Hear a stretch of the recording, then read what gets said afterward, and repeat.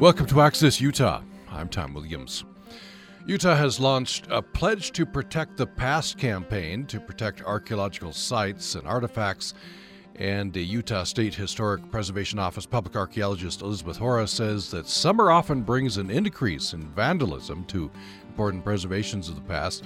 She says these are non-renewable resources. Once an archaeological site is gone, it's gone forever. We can't make any more of it. We're going to talk about it today, and Elizabeth Hora will be joining us. So welcome to the program. Hi, thank you so much for having me, Tom. Good morning. Good morning. And we're also joined by Angelo Baca, the Cultural Resources Coordinator at Utah Dene Baca. Thank you to you. Thanks for joining us. Yes, thank you for having me. Let me start with you, Elizabeth Hora. Tell me briefly what your office is, what you do as public archaeologist. Yeah, so I work for the Utah State Historic Preservation Office, and we're a group of people who are interested in the preservation and learning about all things old, whether that's the built environment. A lot of people in my office are historic preservationists, and they work closely with cities and towns to preserve and rehabilitate a lot of their old buildings. And then the other half of us are archaeologists like me. And so we don't work on things that are quite so tall. We tend to work on things that are largely underground at this point. But we host the database for all of the archaeological sites in the state. We currently have over 100,000 that we know of in our database. And we work with land managing agencies, with private individuals, and really anyone who is interested in learning more about the past and learning about how to protect these sites. Okay. Angelo Baca, tell us, I guess, briefly about Utah Dene Baca, and then what do you do? Yes. Well, my name is Angelo Baca. I just recently graduated with my PhD in anthropology from NYU, and I am the Cultural Resources Coordinator for Utah Dene Baca, and we do a lot of work with the various tribes of the Bears Ears region, including folks from the grassroots community as well as the Bears Ears Intertribal Coalition. And we do a lot of coordination with other environmental groups, tribal historic preservation offices, archaeologists, anthropologists, archivists, historians, documentary filmmakers, anyone who's basically developing and constructing narratives that have to do with indigenous communities, tribes, and cultural identity. So this is really pertinent as a discussion because it falls right within our wheelhouse about trying to figure out ways to communicate to the larger public about indigenous issues, culture, history, and of course, the past. Yeah, we wanted to talk about all of that as we go along. Congratulations on your PhD. It's a big accomplishment. This was NYU. I just want to parenthetically ask you what are, I'm always curious about Eastern attitudes toward Western lands and peoples. What did you encounter? Well, I think Eastern attitudes are often informed by previous history of kind of the removal and dispossession of indigenous lands. And so the Western kind of expansion of settler colonial incursions into indigenous territories are not often quite seen as, I guess, as easy as it was when contact with East Coast first happened. So when people come out west, they often conflate the two unique characteristics of the American West, which are one, the landscape, and two, the indigenous people. So we have a lot of that still intact, and I think that's what is really a draw for most East Coast people as well as people from all over the world. Mm-hmm. And that is an opportunity to educate them about how to come and visit with respect and keep the place as intact as possible. Yeah, interesting.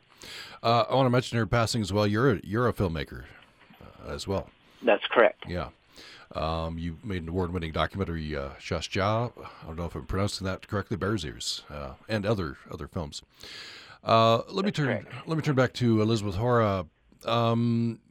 So, we're talking about protecting the past, right? And Utah has a pledge to protect the past. Well, maybe that's a place to start. There's a link. You can click on this, and then what happens if you pledge to protect the past? Yeah, so we have worked with archaeologists from our office to create a 6-week educational program via email that will let you know basically everything soup to nuts about the archaeology here in Utah. We consider archaeology to be anything old, right? So even something that's 50 years old could be really significant to understanding how we know the past and who lived here before us. But Utah has 13,000 years of human history. And that's an awful lot. So we have a lot of resources that we've developed and a lot of resources that we've borrowed from partners to let people pick and choose what they want to get up to speed on and how quickly they want to do that. And so once we sort of tell you what's out here in Utah, then we go into, well, where do you find this stuff? There are a lot of wonderful archaeological sites that have been interpreted, that are right on the roadside for people who maybe don't want to hike that far, and sites that you can get to that are a pretty hardy hike, and they're in pretty rural areas. So there's something for everyone here in Utah. It's one of the incredible things about this state. So once we tell you where these things are that are sort of in the safe sandbox of interpreted sites that are hardened to the public, then we transition into how do we protect these places. Everyone has their own reason for why they feel archaeology is worthy of protection. A lot of people here in Utah are direct descendants of folks who have come before us, whether that are Native and Indigenous people, Chinese railroad workers, Japanese immigrants, Mexican immigrants, LDS immigrants. We have so many people here in Utah, and our archaeological record tells their story of who they are, where they came from, and how they grew, adapted, and changed once they came into this really special place. And so some folks go to these sites because they're important to them personally. Other folks, like me, I just love learning about the past, and I love having a real, genuine experience when you're on a site and you're in a quiet place and you get to sort of think about how life was for someone long ago. And a lot of Utah's archaeological sites really capture that evocative feeling for people. And then there are also reasons for, research, reasons for preservation. We have all sorts of archaeological sites here, and we have all sorts of land management agencies working on this, whether that's BLM, whether that's School and Institutional Trust Land Administration. So the way that we interact with these sites changes depending on who we are. And so this is a 6-week educational program. It goes through a ton of stuff. And so at the end, you really are pretty much an expert on how to interact with these sites in such a way as to preserve them. And I want to highlight that our very last week, our send-off for people, does highlight those descendant stories because it's really important to us, and I think we're learning this more and more, but it's really important that when we're talking about how to preserve and protect the past, that we do include the voices of the people who are the traditional owners of these sites. That's something that largely hasn't been done in U.S. history, and it's something that that we're doing at all levels of state government. I think a lot of people are doing this in their own lives, and so working with descendant groups and really forming a collaboration and a great understanding is sort of where we want to leave off, sort of a jumping-off point for the future.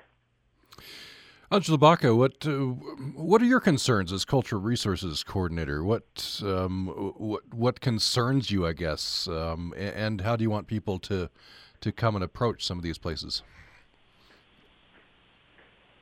Yeah, that's an excellent question. I think there's a lot of work to do. This is just a good, starting point, but it's not certainly over by any means for the educational piece that should be included. That's mandatory for Utah State in their schools, in their curriculums for colleges and universities.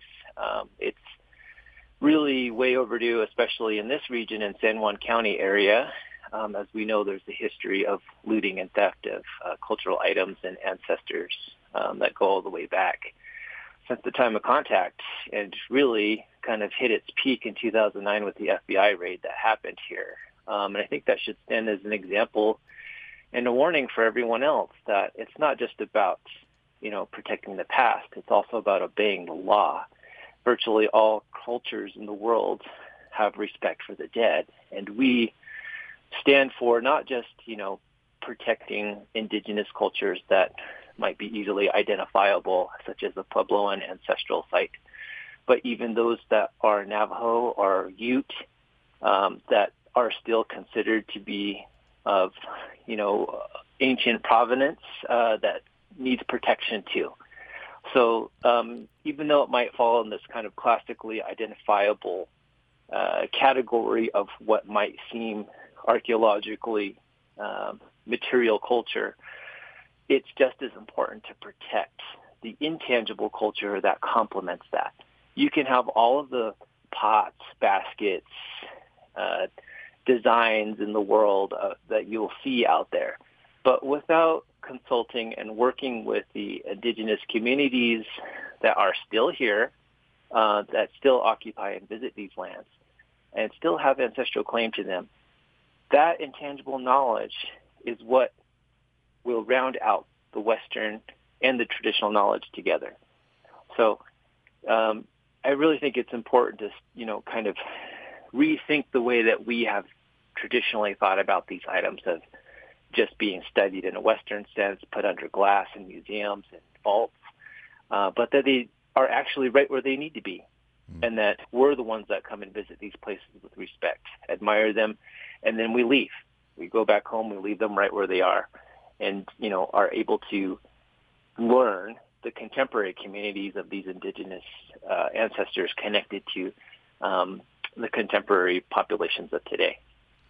So you've articulated an ideal there, obviously, and I think not everybody in these communities shares that ideal, right? So do you think that things are moving? You mentioned the crackdown of 2009, I think it was, which illustrates a tradition, a different kind of tradition of removal, right?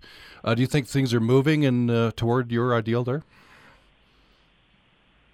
Yeah, I don't think it's much to ask or much of an ideal. I think that's really kind of how most of the world operates. They protect really important places to them that are historically significant, culturally significant, and for us, a majority of these materials are, spiritually significant. And, I think it's Utah State playing a lot of catch-up right now, which is good, but again, it's only a place to start.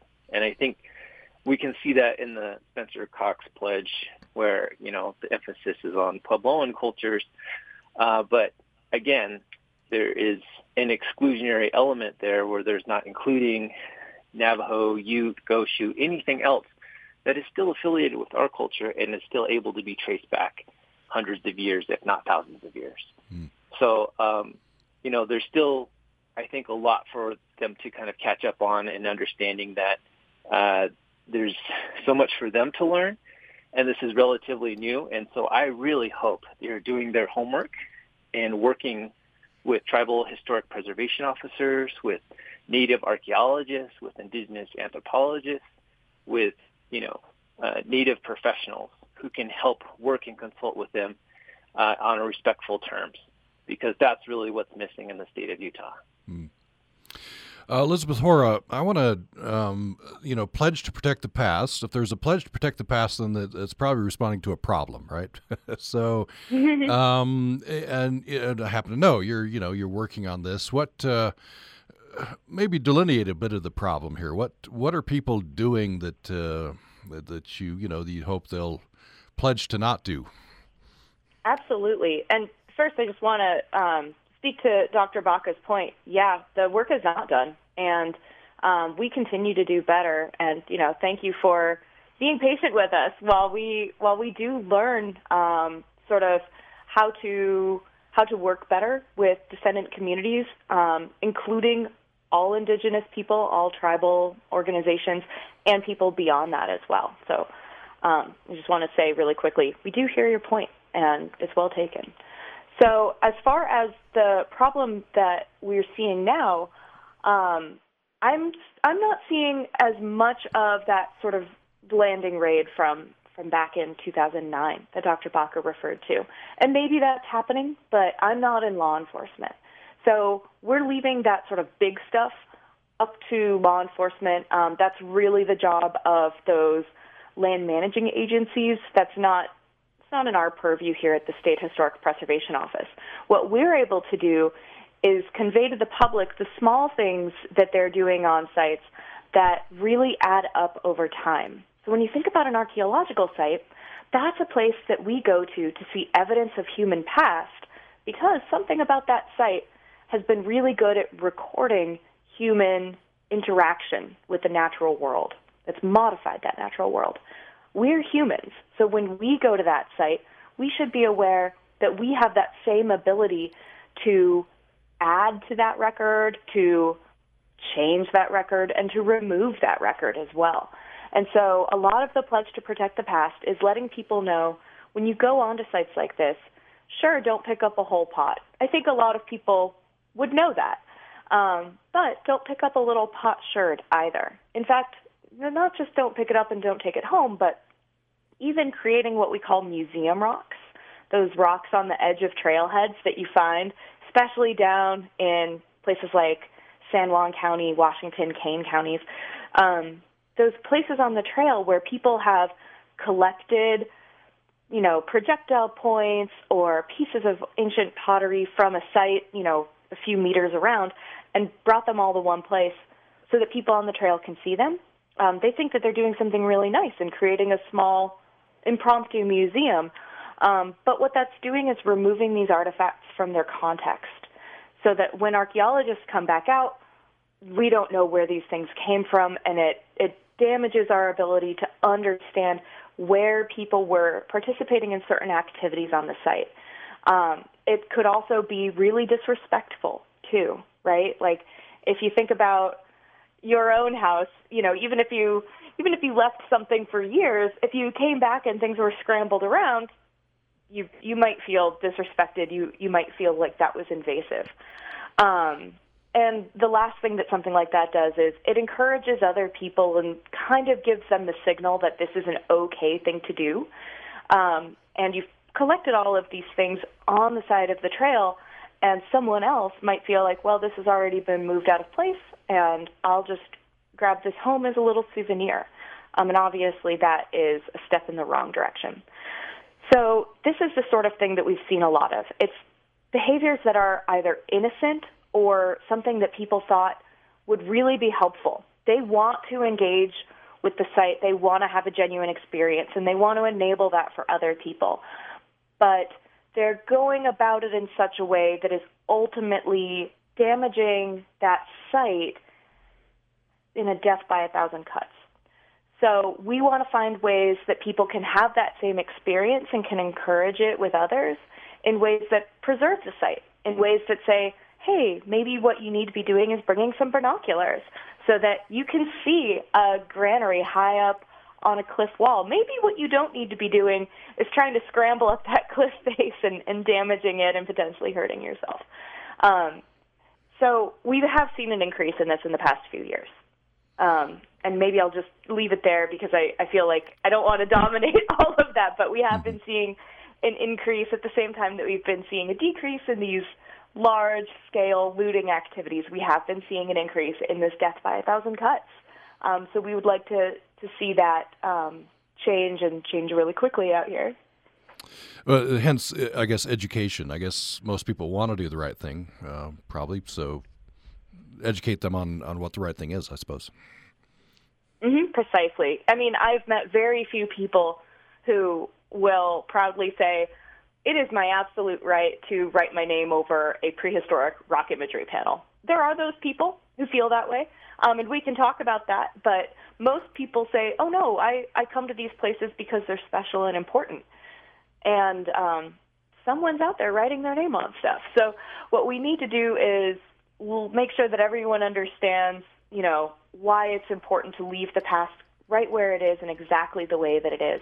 And then we can start working on those few who are maybe a little tougher to reach, but everyone ultimately is reachable. No one no one dislikes history, dislikes the past. I think that's something that everyone here in Utah feels as a universal value as important. Let's take a break. We're overdue for a break here. We'll take a break. We'll continue this conversation with Elizabeth Hora, who is Utah State Historic Preservation Office public archaeologist. And we're also talking with Angelo Baca, Cultural Resources Coordinator at Utah Dene Baca. More following this.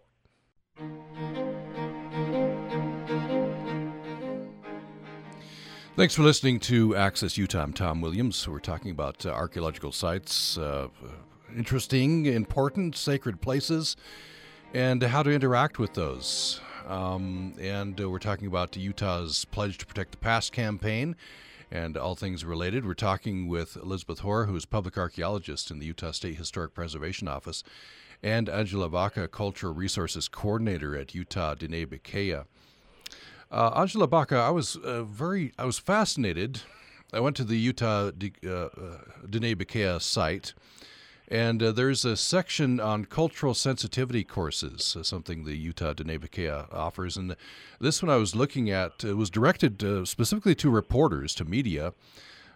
But I was learning a lot here, and for example.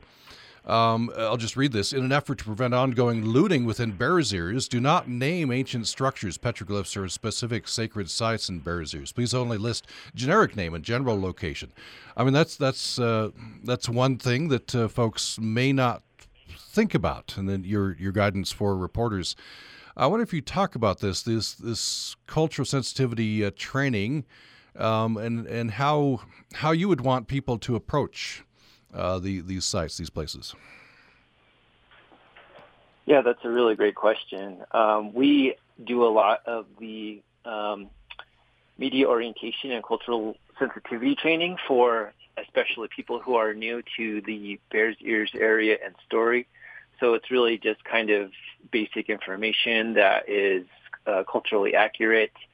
We found that it was a lot of misinformation being perpetuated into the public sphere by bad storytelling from press reporters and anyone else who was trying to speak for us and not with us. So it was a direct real-time intervention on the ground that we deployed as a tool to help improve those narratives, and we have seen that work very well because a lot of folks don't, number one, have really any good background on Native American communities, and two, know how to speak about Bears Ears in a real thoughtful and factual way. And I think that's one of the additional resources that should be available and utilized, not just by reporters, but anyone literally who's telling a story about Bears Ears. And that includes archaeologists, anthropologists, researchers, historians, folks who are trying to really up their game, as it were, in trying to tell accurate stories when it comes to the Native community. And so that's one of the tactics that's really helpful for protecting these places, is to limit the exposure to them from social media and other kind of widespread platforms that would really expose these really culturally sensitive and also materially very delicate places to more traffic and exposure. They're already very old and very delicate, and as we have stated before, we don't mind folks coming out to admire these things and to look at them, but we do want them to stay out of those structures. We don't want them to take extensive pictures of it because that just inspires people more to go out there and find them. Sometimes they don't realize that even in their photographs, they're geocached, and they have, a lot of ways that you can locate some of these places and go out there and find them. So in a lot of ways, you do have to be considerate and not just treat it as business as usual, where you can do everything else. Just, free and accessible and able to be available at anyone's whim. We don't see it that way, and we never have, both from a cultural side and from a historical side. We had the analogy earlier about your house, right? When we want people to come and visit with respect, we want them to understand that you're coming to someone else's house. And it's your responsibility as a house guest to leave it better than you found it, and to not leave it messy, to destroy anything, to have anything strewn about. And actually, it's good, proper protocol to thank your house guests, So if there's any possible way, it's trying to develop that relationship with the Native community and, just kind of making that reciprocal thanks or the grateful opportunity to come to these places and visit them and, keep them intact. And that makes you a steward of that place too. When you demonstrate good practices and protocol, then that ensures that the ones coming after you who are observing this behavior can also take that behavior on. So someone coming out to Bears Ears, what would you suggest? I mean, are there interpretive sites there, or places, or are there people who can, take you through the sites, or did people just wander around? And what are best practices, I guess?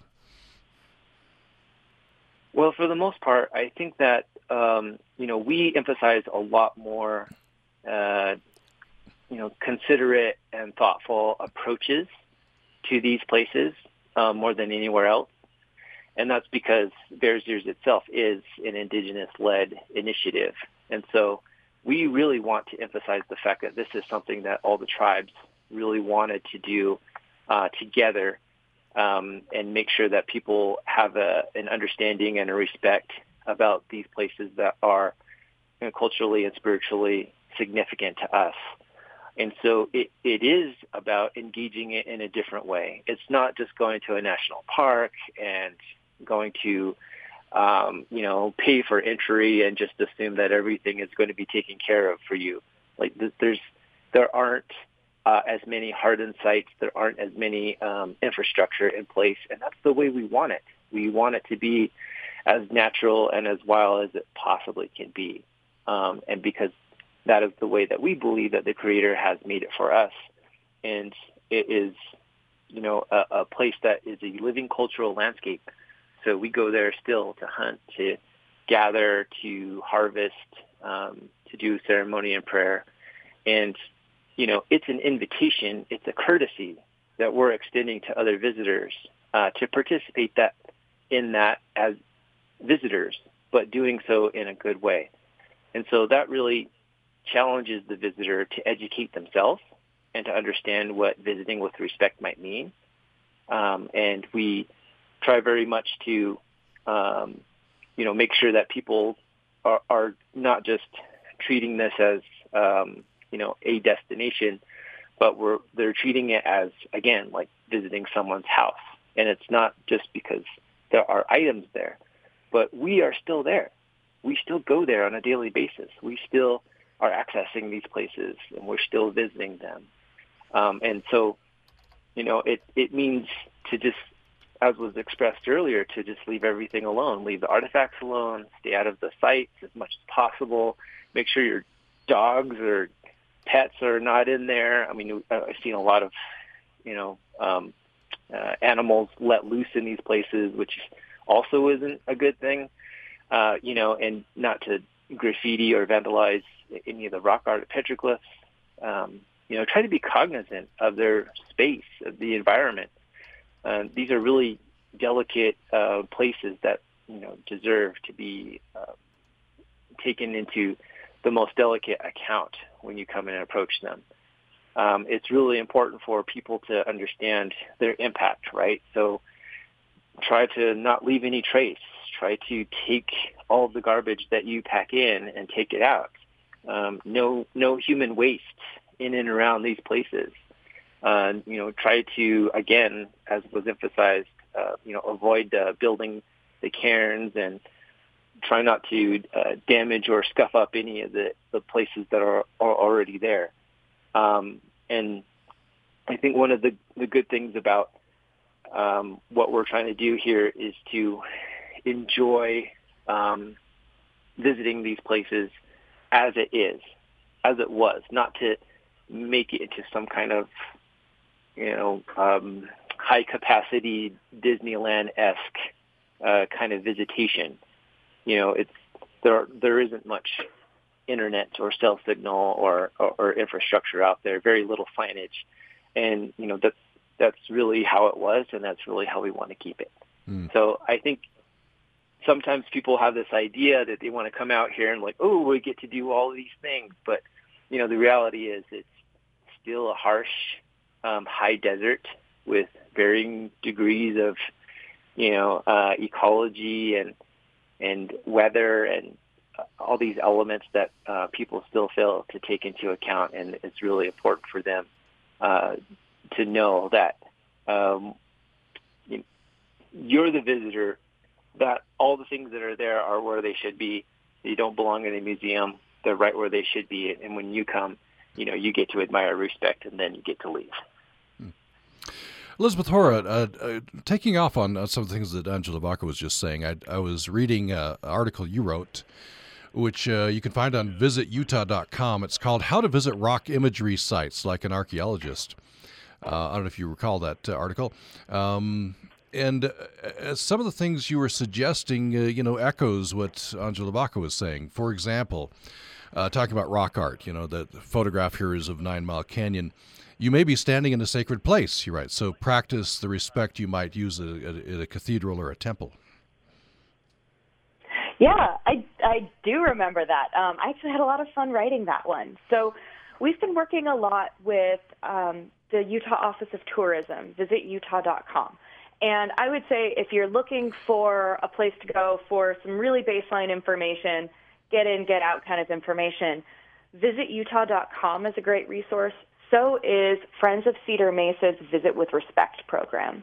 So our office has actually adopted a lot of the language, terminology, and iconography from Friends of Cedar Mesa because they've done such a great job developing that. And we ourselves have started shortening our way to communicate how to behave on sites. We say, take nothing, leave nothing, and watch your step. Again, just like we say in that article, that's what you would do in a cathedral or in a temple. You would take nothing, you would leave nothing, and then you would be really cognizant about how your presence in a place impacts that place. And so there's wonderful resources like that. Also, the Pledge to Protect the Past will give people some really actionable advice as well. You write in here, you say, as an archaeologist, I'm often expected to know what does this mean. You say it's a conversation overheard by people like me and only faintly understood. There are words I can't understand. You also go on to say that the natives aren't under any obligation to explain it to us. Right. Yeah. I actually have a whole class for this that I do every year in Osher up at the University of Utah campus. So, yeah, I know a lot about the past, but I know a lot about the past in terms of data and numbers of things and heights of, kiva walls and depths that we find tin cans. I know a lot of that metric data, and I use that metric data to recreate or create interpretations of how life was, but writ large, right? We'll say in this area during this time period, people were hunting bighorn sheep, and they were doing that in the fall, right? That's the sort of interpretations that we're able to create. And so rock imagery sites are fascinating to me, and I think fascinating to a lot of people. But when I go there, I'm still 100% that tourist walking into a temple. I cannot tell you what those symbols mean. That is not my culture, and that is not something that I have any special knowledge into. I can tell you that I've seen, symbols that look like this in different areas, right? I can quantify that, and we can do really interesting interpretations with quantification. But what I can't say is, this is describing this story, this is, evocative of this event, because it's not something that I have that deep insider cultural knowledge of. And so in this article for Visit Utah, what I was trying to explain is that we do have people living among us who quite likely do know the interpretation for these things. But the fact that, I don't know the interpretation shouldn't mean that this is unknowable, that it's lost to time. It just means that it's not me who knows it. And if you go through your whole life and you never find out, what the meaning behind the Rochester panel is, that doesn't mean that that has been lost to time. That means that the person who does have a connection with the Rochester panel has chosen not to let someone into that meaning and that deeper understanding. Sometimes when a place is really important, you don't discuss what goes on in that place. And I think a lot of different religions have that as well, right? You have a lot of things that, unless you are a member of that group, unless you are an insider, and unless you have dedicated years of your life to studying something and understanding it from that insider perspective, you're not, allowed entry. For example, I was raised Catholic, but I didn't go all the way through to confirmation. So I don't know what's in those classes, and I don't even know necessarily what confirmation all entails because I didn't go through all those steps. Same sort of thing. When you're at the Rochester panel or any rock imagery panel, any site, you should expect that there are some things that you are not going to know.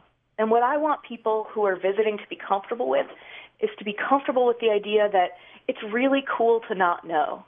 It's really cool to think like, this is not a remnant of a dead and gone culture. This is a line throughout 13,000 years of human history connecting people living now to their past. And it's great to be able to observe that and take what you can from it, and that maybe you don't need to know everything about it, but just appreciate what you have. Angelo Baca, I want to get your comment on this. You referenced this earlier, maybe expand on this, that the point that a lot of these places are, places made and important to your ancestors. So this is direct line to you, right? So visitors coming in have a very different perspective, or you have a very different perspective from visitors coming in. Yes, I think that's correct. I mean, the indigenous connection between land and our people is one and the same. We see ourselves as part of the land, and the land is a part of us. So if anyone, defaces, vandalizes, or otherwise destroys any of these ancestral sites and artifacts, petroglyphs, rock art, writings that are on the wall, it is really an extension of, doing that upon these contemporary living communities and populations of indigenous peoples today. And so that's sort of a latent form of racism and violence, and that's something that we're trying to curb. So I honestly believe that education and changing the way we approach these lands and how we respect them and visit them fundamentally means a changing in the way that we approach today's contemporary living indigenous communities. And that those two are one and the same. And so if you're only doing one thing to protect the past, the other half of the work is doing something to do something today in the present in order to protect the future. And I think that's one thing that is sort of lacking, I think, in a lot of the initiatives that people think about in compartmentalizing in a very linear way, having the past only stuck in, a certain line of history that seems to go in one direction. But for indigenous communities, it's very circular and everything is cyclical. So we often are talking about these things like they happened yesterday, because to us they did. Violence, removal, warfare, dispossession, all that stuff is very relatively recent and shouldn't be discounted. I think it should be part of the conversation about all of this, because fundamentally public lands are stolen lands. And, the unfortunate part about many of these conversations is that those are hard parts of history that people have to face and own up to. But the sooner that we do that and address historical trauma, the better that we can figure out a way to work collaboratively and across cultural, linguistic, and historical barriers to actually protect these places in a more comprehensive way. Let's take a quick break here. We'll come back with a short final segment on our conversation. We're talking about archaeological sites and sacred lands. We're talking about Utah's pledge to protect the past campaign as well. And we're talking with Elizabeth Hora, who's public archaeologist with Utah State Historic Preservation Office, and Angelo Baca, Cultural Resources Coordinator at Utah Dene Baca. More following this.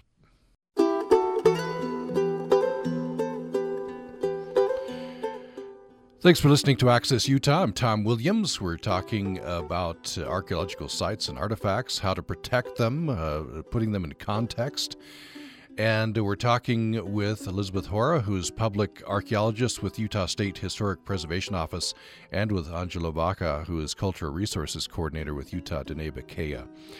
We have about 5 or 6 minutes left in the program here. So Elizabeth Hora, I want to get this in before we close. Have you talked just a little bit about the scientific significance, scientific value of artifacts and sites? This is one reason among several that we don't want to carry off artifacts, right, or don't want to move them.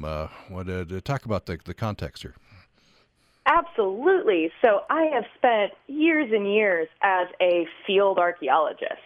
And so what that means is that for 10 days on, 4-day weekends maybe, or 8 days on, and whatever, for hours a day, 8 hours a day, 10 hours a day, I am camping out in the wilderness, and I am hiking up and down mountains, across arroyos, through rivers and streams, looking for archaeological sites so that we can record them and understand where these places are, what they look like, what impacts are happening to them, and how we can manage them as a nation or as a state. And so part of that work, that's called cultural resource management. Part of that work is understanding what's currently on a site and how we can protect the integrity of that site, how we can keep all of that stuff all in one place. The other half of it is that scientific aspect that I was talking about earlier, that data analysis and that quantification. And so every little thing on a site contributes to a story, has a story of its own to tell. Even something really small, like a little piece of waste, garbage from flaking down a rock to make a projectile point or an arrowhead. Everything has something to tell. And so when I, as an archaeologist, walk onto a site, I'm looking not just at what things are on the site, I'm looking at where they're located. I'm looking at, do we have any remnants of architecture? Do we have anything as simple as a line of 3 rocks on the ground that could be reminiscent of a wall, could be the remains of a wall? Or something like a small area of gray-colored sediment that could indicate the remains of a hearth, anything like that. And so when we look at where these tiny artifacts are in relationship with each other and in relationship with other features that we may see on a site, that's how we start to understand how people were living there. For example, someone who is on a seasonal hunt, on a fall hunt, they're going to leave a different trace of how they lived there. They'll have different artifacts, and they'll they'll leave them in different places on a site, versus someone, a few hundred years later who maybe is more agriculturally based and has been living in one area for several years tending their farms, right? On the one, you're going to expect to see more arrowheads. You may or may not see one of those hearths, and you're going to see debris scattered everywhere, helter-skelter, because they're only there for a couple of days. They're not, using any trash pits or anything. Versus someone who's going to stay here for a long time, they're going to have a much more organized and orderly site. Same thing you could think about your home versus your campsite, Sunday morning when you wake up before leaving Sunday night. I'm going to bet that most days your home is a little bit more orderly than your campsite after your Saturday night, right? You're right. Saturday night campsites, you've got some paper cups maybe still on the counter. You've definitely put out your fire because you're a responsible camper, but, maybe the inside of your tent, your clothes aren't neatly stacked anymore, versus your home where everything's neat and tidy in their drawers. Garbage is its garbage can. Same thing with, campsites several thousand years ago and longer-term habitations several thousand years ago. So even just seeing those tiny things, the big stuff is important too, but everything, even the tiny stuff, can tell us something important about how people were living. And then when we add that all together across, a watershed or a region, now we're starting to make data that gives us a really in-depth interpretation of how people were living. We just have about 30 seconds left. I want to give Angelo Baca the last word. What's the top takeaway here? What would you like people most to know from this conversation today? Well, I think that it's, there's different ways to approach this, and it's good that there's starting to be momentum from both the state of Utah and from scientists like Elizabeth and also from tribes to do a collective effort to protect these ancient places, these culturally and spiritually significant places that should be just as important to the American public as, information in the Library of Congress or at the National Mall or anything that would signify some importance to the identity of the landscape and of the people. And that's really important as we go forth into these places, that we understand that they are not our house and we are visitors there, and we should treat them with respect and act accordingly. Well, we've been talking with Angelo Baca, a Cultural Resources Coordinator at Utah Dene Baca. Angelo Baca, thank you so much. Thank you. And we're talking with public archaeologist Elizabeth Hora. She's with the Utah State Historic Preservation Office. Thank you to you. Thank you so much. It's been a pleasure. And thanks, everyone, for listening. We'll go out as we always do on Thursdays, Leo T. and Skywatcher. It's many cultures, one sky. Skywatcher Leo T here as we look up, look around, and get lost in space. In the sky this weekend is a big lunar eclipse to check out. As we talked about extensively last week, a total lunar eclipse turns our moon an eerie shade of red on the night of Sunday the 15th. The full flower moon will enter Earth's shadow and evolve into a total lunar eclipse worth looking for. The visible part of the eclipse begins about 8:30 p.m. U.S. Mountain Time on May 15th. Get the lawn chair out or kick the hacky sack around the campfire. Look to the east about 8:30 as Luna rises and the Earth's shadow will be just emerging. As Luna rises, the Earth's shadow will be just emerging on the moon and then growing, and be full by about 9:30 with maximum at 10:11 and receding by 11. If you want to hear more about the eclipse, you can listen to last week's podcast, posted on the Skywatcher Facebook post.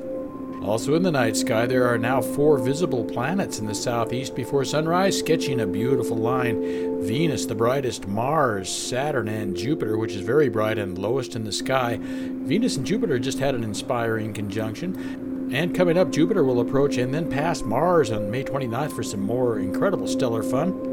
Let's rocket out to Jupiter with the little Skywatcher spaceship to join NASA and JPL's Juno orbiter. The spacecraft, which entered orbit around Jupiter in 2016, is the first explorer to peer below the planet's dense clouds. Now, in an extended mission phase, the distant planetary orbiter continues to amaze. A Juno image of Jupiter during the last summer flyby shows the white ovals known as Jupiter's string of pearls, and the voyage continues way out in space. And the star that makes it all go in our solar system has been showing off lately. From our own sun, a sunspot just fired off a different kind of solar flare on May 10th, and it's huge. Scientists are keeping an eye on the sunspot that fired off an X-class flare, and according to spaceweather.com, scientists are seeing something different with this flare that pointed its blast toward Earth. The flare was caught by a camera on NASA's Solar Dynamics Observatory and spurred a radio emission alert by the National Oceanic Atmospheric Administration, or NOAA, and a reported shortwave radio blackout in the Atlantic Ocean region, having an effect.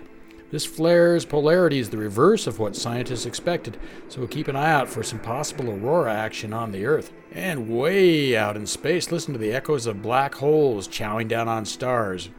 A new study identified 8 previously unknown echoes from nearby black hole X-ray binary systems in the Milky Way and turned these echoes into sound waves. And they sound like passing through an eerie wind tunnel. You'll see what I mean in a minute. And intriguingly, these echoes reveal hints about the role of black holes in galaxy evolution. The gravitational pull of a black hole is so strong that not even light can escape. When a black hole feeds on this material, it produces bursts of bright X-ray light that bounce and echo off in the falling in gas. Here's what it sounds like.